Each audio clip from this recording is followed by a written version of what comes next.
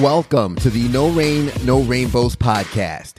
This is a show about pushing through obstacles and hard times in order to live a happy and fulfilled life. I'm your host, Ted Phaeton, and it's a pleasure to have you joining us. I hope you enjoyed today's episode. Let's grow. What's going on, everybody? Welcome back to another episode of the No Rain, No Rainbows podcast. Ironically enough, it's raining while we're recording this podcast. Now, we usually record at Camaraderie Co-work Space, but today we're at Emerald Leaf Farms, and I'm joined by none other than Chad Gangwer. I like how you explained it, like we're in a gang, but backwards, right? Right. Yeah. Right. Chad, thanks for being here with us today. Oh, it's a pleasure. So for a lot of the listeners who might not be in the Greenville area, for the listeners that are in the Greenville area who have maybe had your food and not known it, why not introduce yourself really quick? Let them know who you are, what it is you do, and where you're from. My name is Chad Gangwer. I am partnered with Southern Culture Kitchen and Bar, LTO Burger Bar, and Habitat, 3 local restaurants in Greenville. Southern's been around for almost 8 years. It'll be 8 years in September. We opened up LTO about 3 years ago, and we just hit our year anniversary at Habitat. Nice. Now, focusing on Southern for a second, when you say 8 years, I don't know much about the restaurant industry, but I do know there's a high fail rate. Yes. 8 years for a restaurant, that's pretty good. How big of an accomplishment is that? 8 years is like it's like dog years. If you made it 8 years, they tell you if you can survive the first 3 years in the restaurant business, then you can start leveling out and you can pretty much take care of business. I love it. I love it. And you're kind of experiencing that with LTO, and then 1 year anniversary with Habitat, which I think I told you before the podcast. I haven't had that yet. Yeah. I apologize. I will work on that. But my first question is, how do you get into the restaurant industry? What was that story like in terms of first, I don't know what your entrance to the business was and how you work yourself up? I don't know. A lot of people don't seek out to get in the restaurant business. I think you get kind of thrown into it. It's kind of a job. I started off as, I actually started off as a dishwasher at Quincy's, and I worked there for a week. Wow. And the first week, my stepfather came and picked me up, and I was outside with the kitchen staff drinking and smoking. It can get really volatile real fast when you're in the restaurant business. So my parents yanked me out. Yeah. And I didn't work in the restaurant business again until I was 18. I was a bar back for a place called the Sand Flea, which was a shag club, McAllister Square. I'm showing my age here. And then I decided, I was going to go to school, get a real professional job. But when you're going to school, the best thing that pays bills is serving and bartending. Mm-hmm. So it's good money. It's great money. And I kept taking a break from school and go back and start bartending all over again, go back into school again, go back bartending all over again. And after a while, I was just like, school's just not my thing. I can't focus on it. I need money. I had to pay bills. I wasn't interested in getting a college loan. It just wasn't in the stars for me. So yeah, I went to my previous company before I opened my own and just told them, hey, if you want me to wash dishes, you want me to manage, you want me to clean windows, whatever it is, I'm going to be kind of stuck here. Kicking and screaming, I got drug into the restaurant business. I did not want to be in it. Yeah. But I quickly went from server to assistant manager to GM to regional manager. And the last company I worked for 17 years. And I learned a lot from those guys. They had a good structure. They took really good care of me. They were like a family for years and years. And, I just... after about 12 years working there, I was like, I kind of rather do this for my own. I love this company. I love these guys, but, I'm making money and watching the owners smoke the cigars and buying jets of my hard work. Yeah. I kind of want to, put that in my own pocket, not in a selfish way, but I had a lot of ideas I wanted to do on my own, and I wasn't seeing eye to eye with the company. They didn't want to, they had their theme, they had their business, and they didn't want this kid coming in saying, hey, why don't we try to do this and this? And I get it, but it was my dream to get out and be a business of my own. Yeah, and I love that because there's a lot of things in that story I'd love to jump into and unpack. Which, when you say with the bartenders making good money, ironically, when I first graduated college, I started researching the best work-life balance job that pays you the most per hour, gives you the most pretty much flexible time, and bartender was on the top of the list in terms of you could work 3-4 days, make what most people making a full week, and then you have your days and most of your week still to do whatever you want with it. And I think it's important to kind of point out that it's great making that kind of money, and it's great having that kind of freedom, but it's also with what much is given, much is required, right? There's responsibility there. It sounds like you used that kind of opportunity to make the money pay the bills, more so to move yourself forward, not just to kind of invest more in some dangerous things. As you said, the service industry can kind of get dicey pretty quick. The service industry has a high burnout rate. You can, I didn't see myself bartending at 40 years old.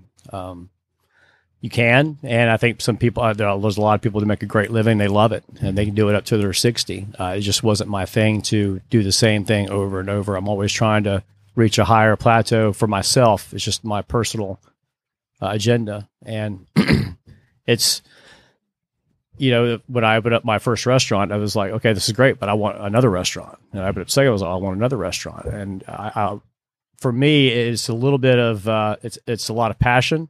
It's also, it could be ego, but I want to build an empire because, it's also taking care of your family. I grew up struggling even as a child, as a teenager. I came from a family with zero money. So I don't want my family to go through the same thing I went through. Absolutely. Yeah. And I think that's a lot of fuel that some people get to put in their engine moving forward, especially when we have so many people who are self-made nowadays. But I think it's evident when you first mentioned going back into the service industry and you said to your previous company, listen, I don't care if it's washing dishes, bar back, or whatever I have to do, your willingness to kind of take on whatever opportunity or really whatever foot in the door they'd give you kind of shows to your commitment to the company or your commitment to what you're doing. I think in today's day and age, I've seen so many people who are like, oh, I didn't work for that company because I didn't want to start off here. Or I didn't want to start off there. And it's like, well, you weren't entitled to anything above that. Right. And that kind of can hold some people back when they're not willing to, I guess, work their way up from the ground up. What was that like when you kind of get to the first level and you have big dreams, big aspirations, or maybe you want to do a good job? And then you find yourself, as you mentioned, you went from manager, regional manager, you're working your way up the company. Was that intentional or did that just happen as a result of your work? It was a little bit of both. Yeah. I strive to be on top of any position I'm in and any company I'm in. I'm kind of hard-headed. I don't like being told what to do. So the only way to fix that is to be the person who tells everyone else what to do. I love that. So it's striving to be the best. Work ethic, I think, is the key to getting to the upper echelon of any company. It's not going to be hand delivered to you. Opportunity knocks, but you got to be the one that opens the door, and you got to get there. It doesn't just, I deal with a lot of, and it's not just, I don't say it this generation. I think it's just the frame of mind a lot of people think is they're like, well, why haven't I gotten a raise or why haven't I gotten promoted? Mm-hmm. The first thing I tell them is that you really need to look at yourself first and ask yourself that question and not me. If you weren't considered for a promotion, it's not that I'm overlooking you, it's that I'm finding someone who's, has a better key in the position. Yeah. And what I found, and at least for me, is people who over-deliver, who deliver more than what's expected of them, are typically the ones who get the opportunities to get a promotion. I say opportunity on purpose because people think a promotion is almost necessary. It's like, I've been here for 3 years. I should get a promotion. Well, not necessarily. Right. Your length at the job doesn't give you the promotion. Your opportunity to the promotion is the fact that you've shown you could take on more of a workload than what I've given you. And because you're taking on more, you're more valuable to the company. And that kind of continues to feed the beast, if you would. Exactly. So you're moving up. You get to the point where you have your disagreements. I love your self-awareness, by the way, in terms of I don't like being told what to do. I'm the same way, so the only thing to do is to be the top dog. So you realize this. What was the transition like going out on your own and getting your first project started?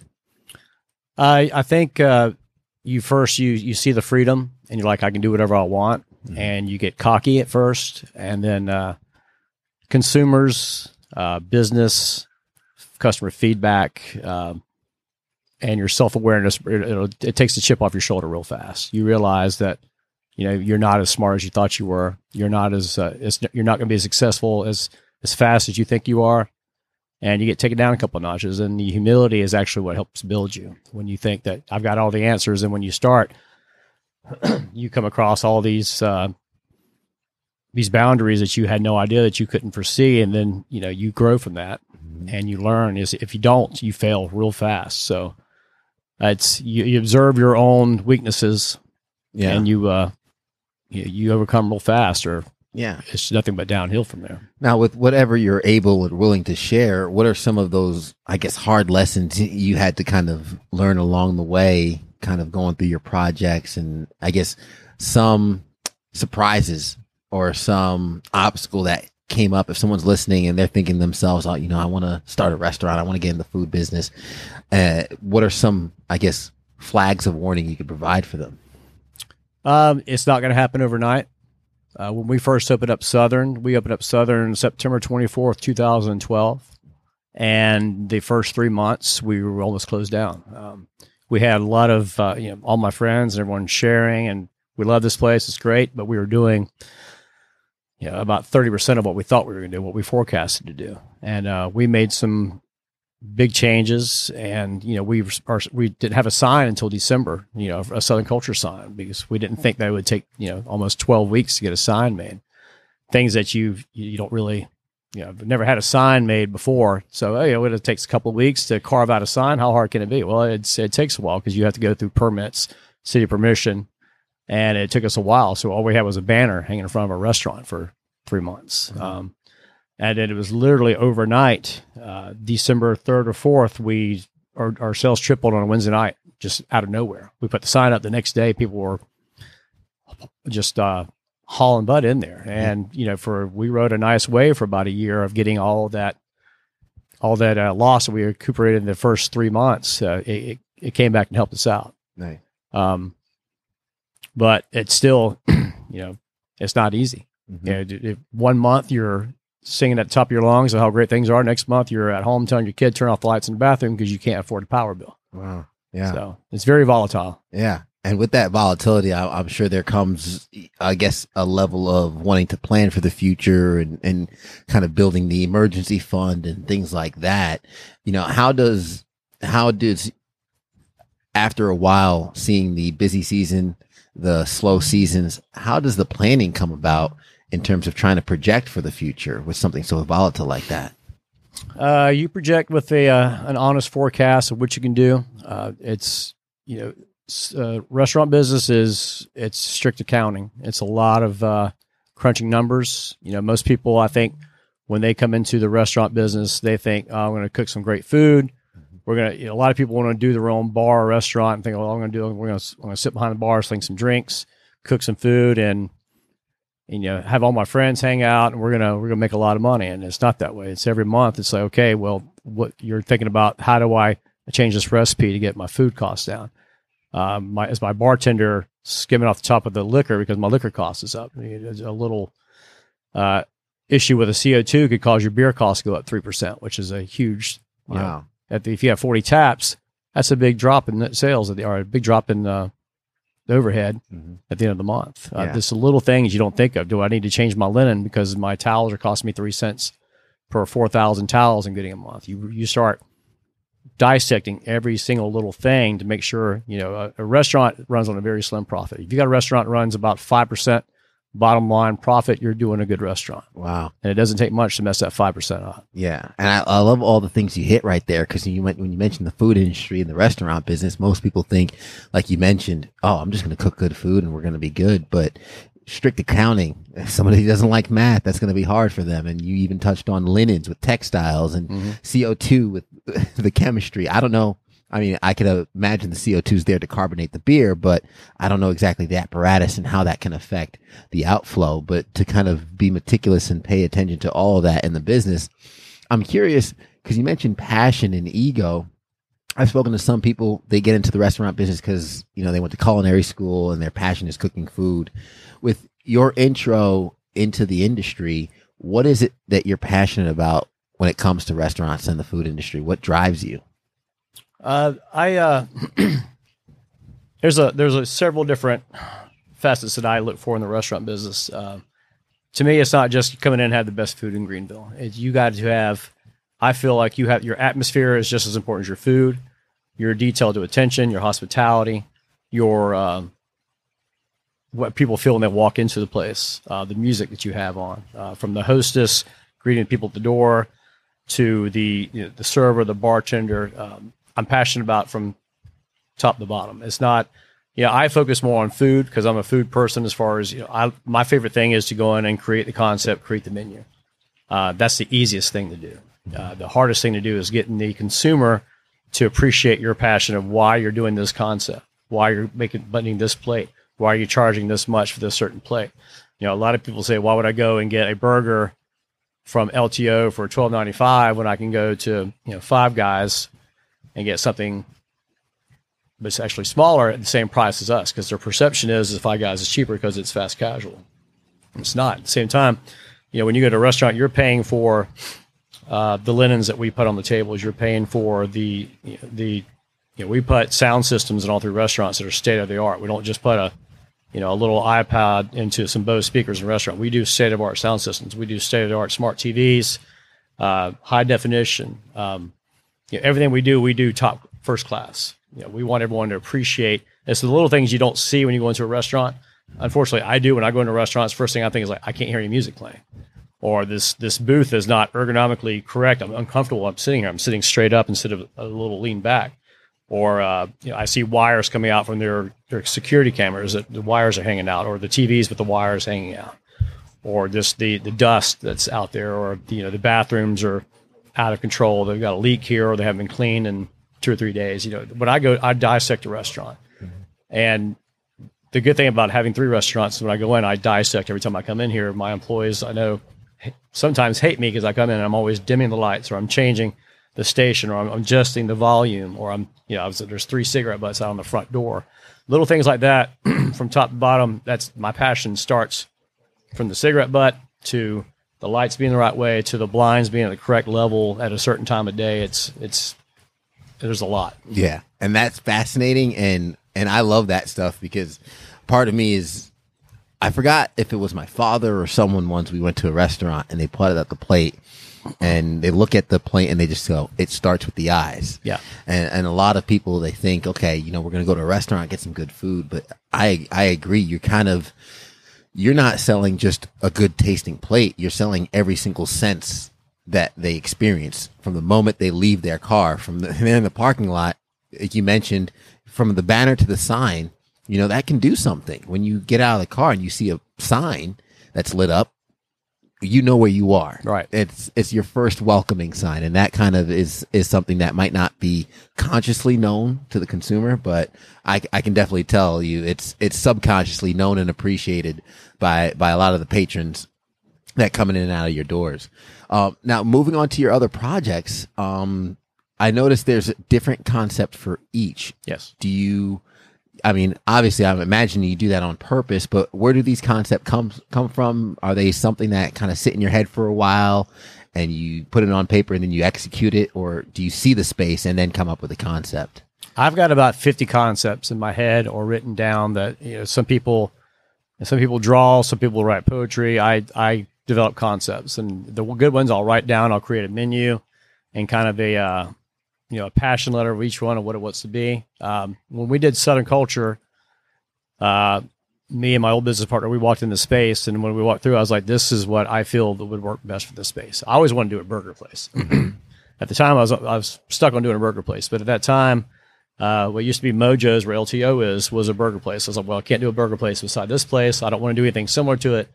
So I kind of developed the Southern cuisine. There wasn't anything on that side of town.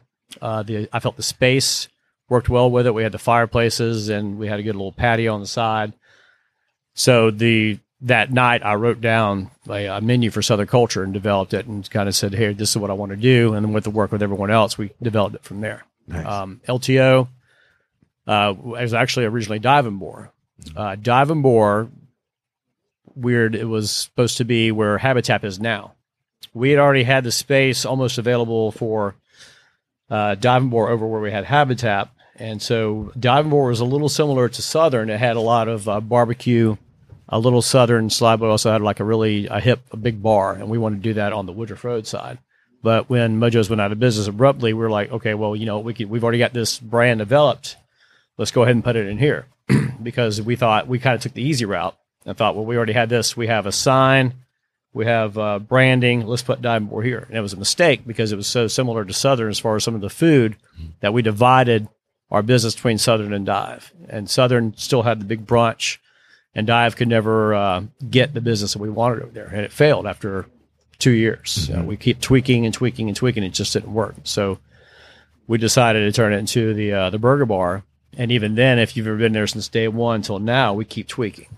It's hard to get comfortable with what you're doing because you have to evolve with what the customer feels like. So if you think you've got this great idea, but the customer comes in and they tell you they don't like it, you can just say, well, you don't know what you're talking about, or this is a great thing. Or you can say, okay, well, what do we need to do to make the customer happy? Mm-hmm. So we changed the bar on the side of LTO, made it more of a pub. And we had kind of what we called ourselves the soda shop feeling with the white walls and shakes and all this, kind of comical art. Like, you know what, we're going to kind of refine it. We're going to make it more of a pub. We're going to darken it up a little bit. We put a couple of pool tables in there. We changed the menu around a little bit, and it's constantly evolving. Yeah. Habitat, we kind of walked in there and we went with what's working now. Habitat is fast casual. It's counter service. We wanted to be a hangout, but it could be something if you came in for lunch and you had 20 minutes to eat, you can come in or get out, or you come in with your family at 5 o'clock on a Friday night and sit down and order beer or wine and just get some pizzas or get some sandwiches and hang out all night. Mm-hmm.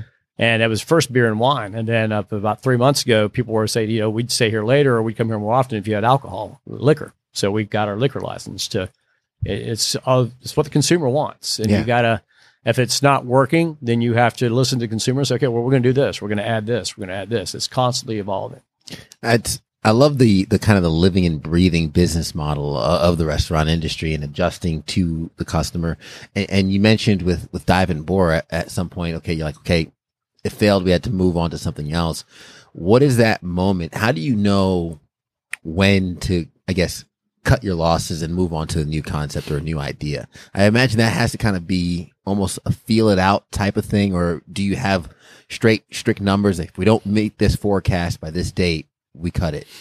It starts off with your profit and loss. We're losing X amount a month, and what can we do to fix this? Is it us? Are we the issue? Are we not? Are we not advertising the right way? Are we trying to get the wrong demographic? And you're tweaking, and then then you reach a certain point. It's okay. Well, we're losing X amount a month, and no matter what we're doing, we're still losing X amount a month. So it's not them, it's us. So then you say, okay, we're going to give it till this day. If it doesn't work, we gotta cut the cord. It's like putting your favorite pet to sleep. You've built so much passion, and you have such a relationship with your employees and the concept and the building that it's one of the hardest things to do is to cut a business down. And you're letting a lot of people that you love and support that there's nothing we can do about it. We can't keep this open. Yeah, I can only imagine that's a hard call and tough call to make. And kind of transitioning as we talk about no rain, no rainbows. Ironically, it's raining now, and I do want to kind of give a little bit of time to what we're currently all going through and experiencing, especially not just in Greenville, South Carolina, but this is a worldwide pandemic in terms of COVID-19, and it's really hit the service industry hard in Greenville, South Carolina. And of course, you having these 3 restaurants that you're pouring into. What has the past couple of weeks been like as you kind of really try and make these calls day in and day out? Well, the one thing they will never teach you in business class is what to do in case of a pandemic. What I tell everyone when we're kind of making notes and, every day we're changing philosophies, we're changing things like, well, this is my first pandemic, so we're going to take it day by day. Yeah. You have to evolve daily. Right now we're streamlining our menus because we're basically all 3 restaurants are glorified food trucks is all we are right now. You can't come in. We're serving from a window, or we're coming out and giving you food. So each restaurant, I'm breaking down, well, what is the best thing I can do for customers? What's the fastest thing I can do? Because I can no longer run with 5 guys in the kitchen. Our sales are going to be down 80, 90%. You go from Sunday brunch of doing 400 covers to 40. You have to adjust. I still want to do brunch at Southern Saturday and Sunday. I'm trying to bring brunch curbside. We were doing mimosas, champagne and orange juice for people to take home. So, hey, we're still here and we're going to be here when this is over, but, we still want you to enjoy our brunch, fried chicken biscuits, scrambled eggs, biscuits and gravy, whatever we can do to get it in there. Yeah. And, we're daily checking out what do we need to do as far as, LTO. Are we selling all the burgers we used to sell? Or we need to streamline? Do we just need to do bacon cheeseburgers, a couple salads, and a couple of apps? Because the more stuff you have on the menu, the more people it takes to cook. Mm-hmm. Habitat, it's another thing over there. Or do we want to make it more of a market? Do we want to offer hamburger meat, hot dogs, burger buns, loaves of bread? You're looking every day. You're seeing what does consumer want right now. We're looking at doing delivery soon. So we're trying to do our best. I'm watching several restaurants all around me either shut down just for the time being, which as a restaurant, sometimes it's cheaper just to close your doors. But, I don't want to have my employees go hungry. My employees are just as important to me as my business. So, you got these guys, they're like your kids. So, you can't just say, hey, you're gone. Maybe come back to us in 6 weeks. Because one, if the government decides 3 weeks later, hey, we're going to open back up, you don't have staff. You can't open up without staff. But two, these guys, they depend on us as much as we depend on them. And you just can't turn your back on them. Yeah, absolutely. And I know it's one of those uncertain times where things change day in and day out. We don't know what tomorrow brings. And by the time this podcast airs, I imagine this is going to be next Wednesday. Yeah. Which for folks listening to it, whenever it might be, it's kind of hard talking about what hasn't happened yet. But optimism and wanting to hope for the future is always great. But unfortunately, we have to plan and adjust to the reality of what the day holds and what the day brings. And I see you guys doing that. And I've seen a lot of the community kind of come together. And I know it's tough for the service industry right now going through, the loss in business, but there's been a good core, I feel, of that foundation of people who recognize, and they've been kind of the ones on the front lines giving the cry of, hey, support local business. How much does that community feel, and some of those tags like Takeout Wednesday and National Takeout Day, how much has that, I guess, gassed you up in terms of what service you provide to folks? I mean, in a pandemic, some people are just kind of like, hey, we can't forget about our service industry people because they are the ones that service all the time. How does that make you feel? The community's been amazing. For what they have to do, they're going out of their way to go by and get. Nobody wants to sit in their car and get, especially with Southern, when you're used to, you're making great plates and everyone comes in for the atmosphere. It's just a whole lot easier for some people to just cook at home. I see tons of familiar faces. When their tickets ring in, I look at names, I see last names, and I see, I know these people. It's awesome. But as glorified as we're trying to make takeout for everyone, it will not sustain a restaurant to stay open. You just cannot. You're not going to get 400 people to pull up your curb on a Sunday to eat brunch. It's just not going to happen. And I understand that. So it's kind of it's a moral support that the community is doing, which is awesome. I try to stay as constant and relevant on Facebook and social media as I can. And, I'm kind of every day, hey, just don't forget, I got 3 restaurants. Give me your money. We need your business. And I'm as transparent as I can be. We try to bring the same level of service and hospitality to the curb and the quality of food to the best of our ability. Yeah. And I try to remain positive because of what I tell my staff is like, you know what, we can't do anything about this. There's nothing we can do about this. We just have to take what's given to us and we have to overcome. Yeah, absolutely. I think, you said this is my first pandemic. And I think a lot of people can kind of, sing that same battle cry. We're going through this for the first time. Yeah. We don't know what the next day brings.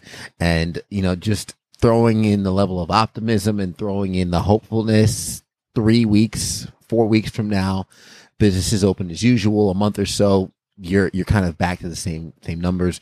What kind of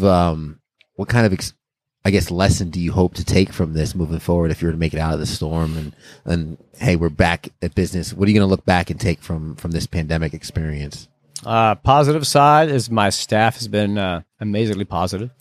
I think they're closer. They don't take for granted of they're happy for the work. They treat each other like family. I mean, it's amazing. I don't think you get that in a lot of jobs. You know, some jobs you work beside someone in a cubicle or an office, and these guys, you know, they work high risks, heavy, loud situations, and when this comes to them, they're like, hey, you know, I've recorded a couple of my employees like, this is fine. This is fine. We will beat this. You know, and some people, you know, in other places are just like, you know, they're losing control. And my staff has just been, you know, they're happy to be there. When they come in, they're all smiles. It's amazing just how positive they are. Yeah. And I think that's something we could all learn and take is it almost kind of shows you what's important. Yeah. You know, how there's a lot of times, a lot of us might, you know, wake up kicking and screaming like, oh, I got to go to work today. And then we realize how our jobs and what we do for a living is kind of what provides us with the life we enjoy living. So, yeah. It puts it into perspective a little bit. Chad, I'd love for folks to have the opportunity to contact and get in touch with your businesses, use your services, hopefully use Curbside. And I'm hoping by the time this podcast comes up, that's not the issue. That's not the situation, but anything folks can do to contact, get in touch, help. What's the number or location they should Google?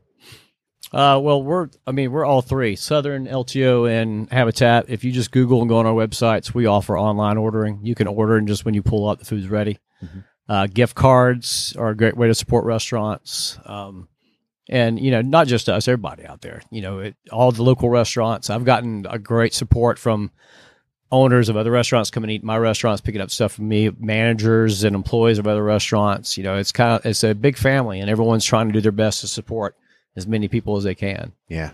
Well, I appreciate you coming out, and I'm going to have the links to the restaurants and all that in the show notes online, so folks can kind of just click it. If they're listening on their phone, they can kind of just tap it on their thumb and maybe just order straight from their phone. But I think you gave a lot of kind of tidbits for folks that moving forward, whatever they jump into, I think some of the principles and your passions apply to not just the food industry or restaurants. I think it applies to everything, having that pride in what you do and just really wanting to be the best and wanting to kind of have an excellent experience for the customer. I think a lot of people could excel in whatever industry they're in if they kept that in mind and continue to just serve and focus on improving their skills. Absolutely. So, I appreciate you being on the podcast, and for the listeners that made it to the end, thank you so much for the time, and hopefully you're weathering this storm as best as you can as we all go through this pandemic together. And some of the tips and the bombs that Chad dropped during the episode, really focusing on passion, a little bit of ego. I like that, a little bit of ego, but also that self-awareness, knowing like, listen, I don't like people telling me what to do, so I might as well work my way up so I can call the shots. If you're like that, I think a lot of us are, you have to understand that the only way to get what it is you want is to be that good and call the shots yourself, but also strive to be on top. And of course, when opportunity knocks, you have to be the one to open the door. I think that's what a lot of people miss. Opportunity can knock all day, but if you don't open the door, that means you're not ready to take advantage of it. And of course, this is all of our first time going through a pandemic, and we hope to make it out on the other side, sharing the lessons with everyone else as we move forward. As we always say at the end of the episode, everybody wants the sunshine, but they don't want the rain. But you can't get pleasure. You can't get the pleasure without a little pain. I'm going to do that one more time. Everybody wants the sunshine, but they don't want the rain. But you can't get the pleasure without a little pain. Let's grow.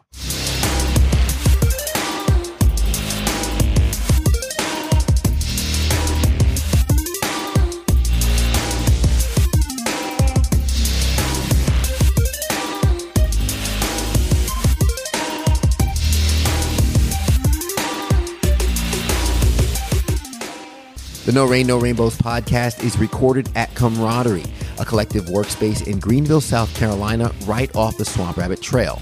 If you're looking for a place to grow your business, network with other professionals, and establish your own workspace, Camaraderie is the place to do so. Get access to high-speed internet, private showers and towel service, free methodical coffee, and free beer on tap. For more details, be sure to head over to CamaraderieCowork.com or hit the link in the show notes and Find out how you can lock in your space with rates starting at just $99 a month. Be sure to tell them that Ted sent you and try it out for free. You never know, you just might find a new home at Camaraderie. Let's grow.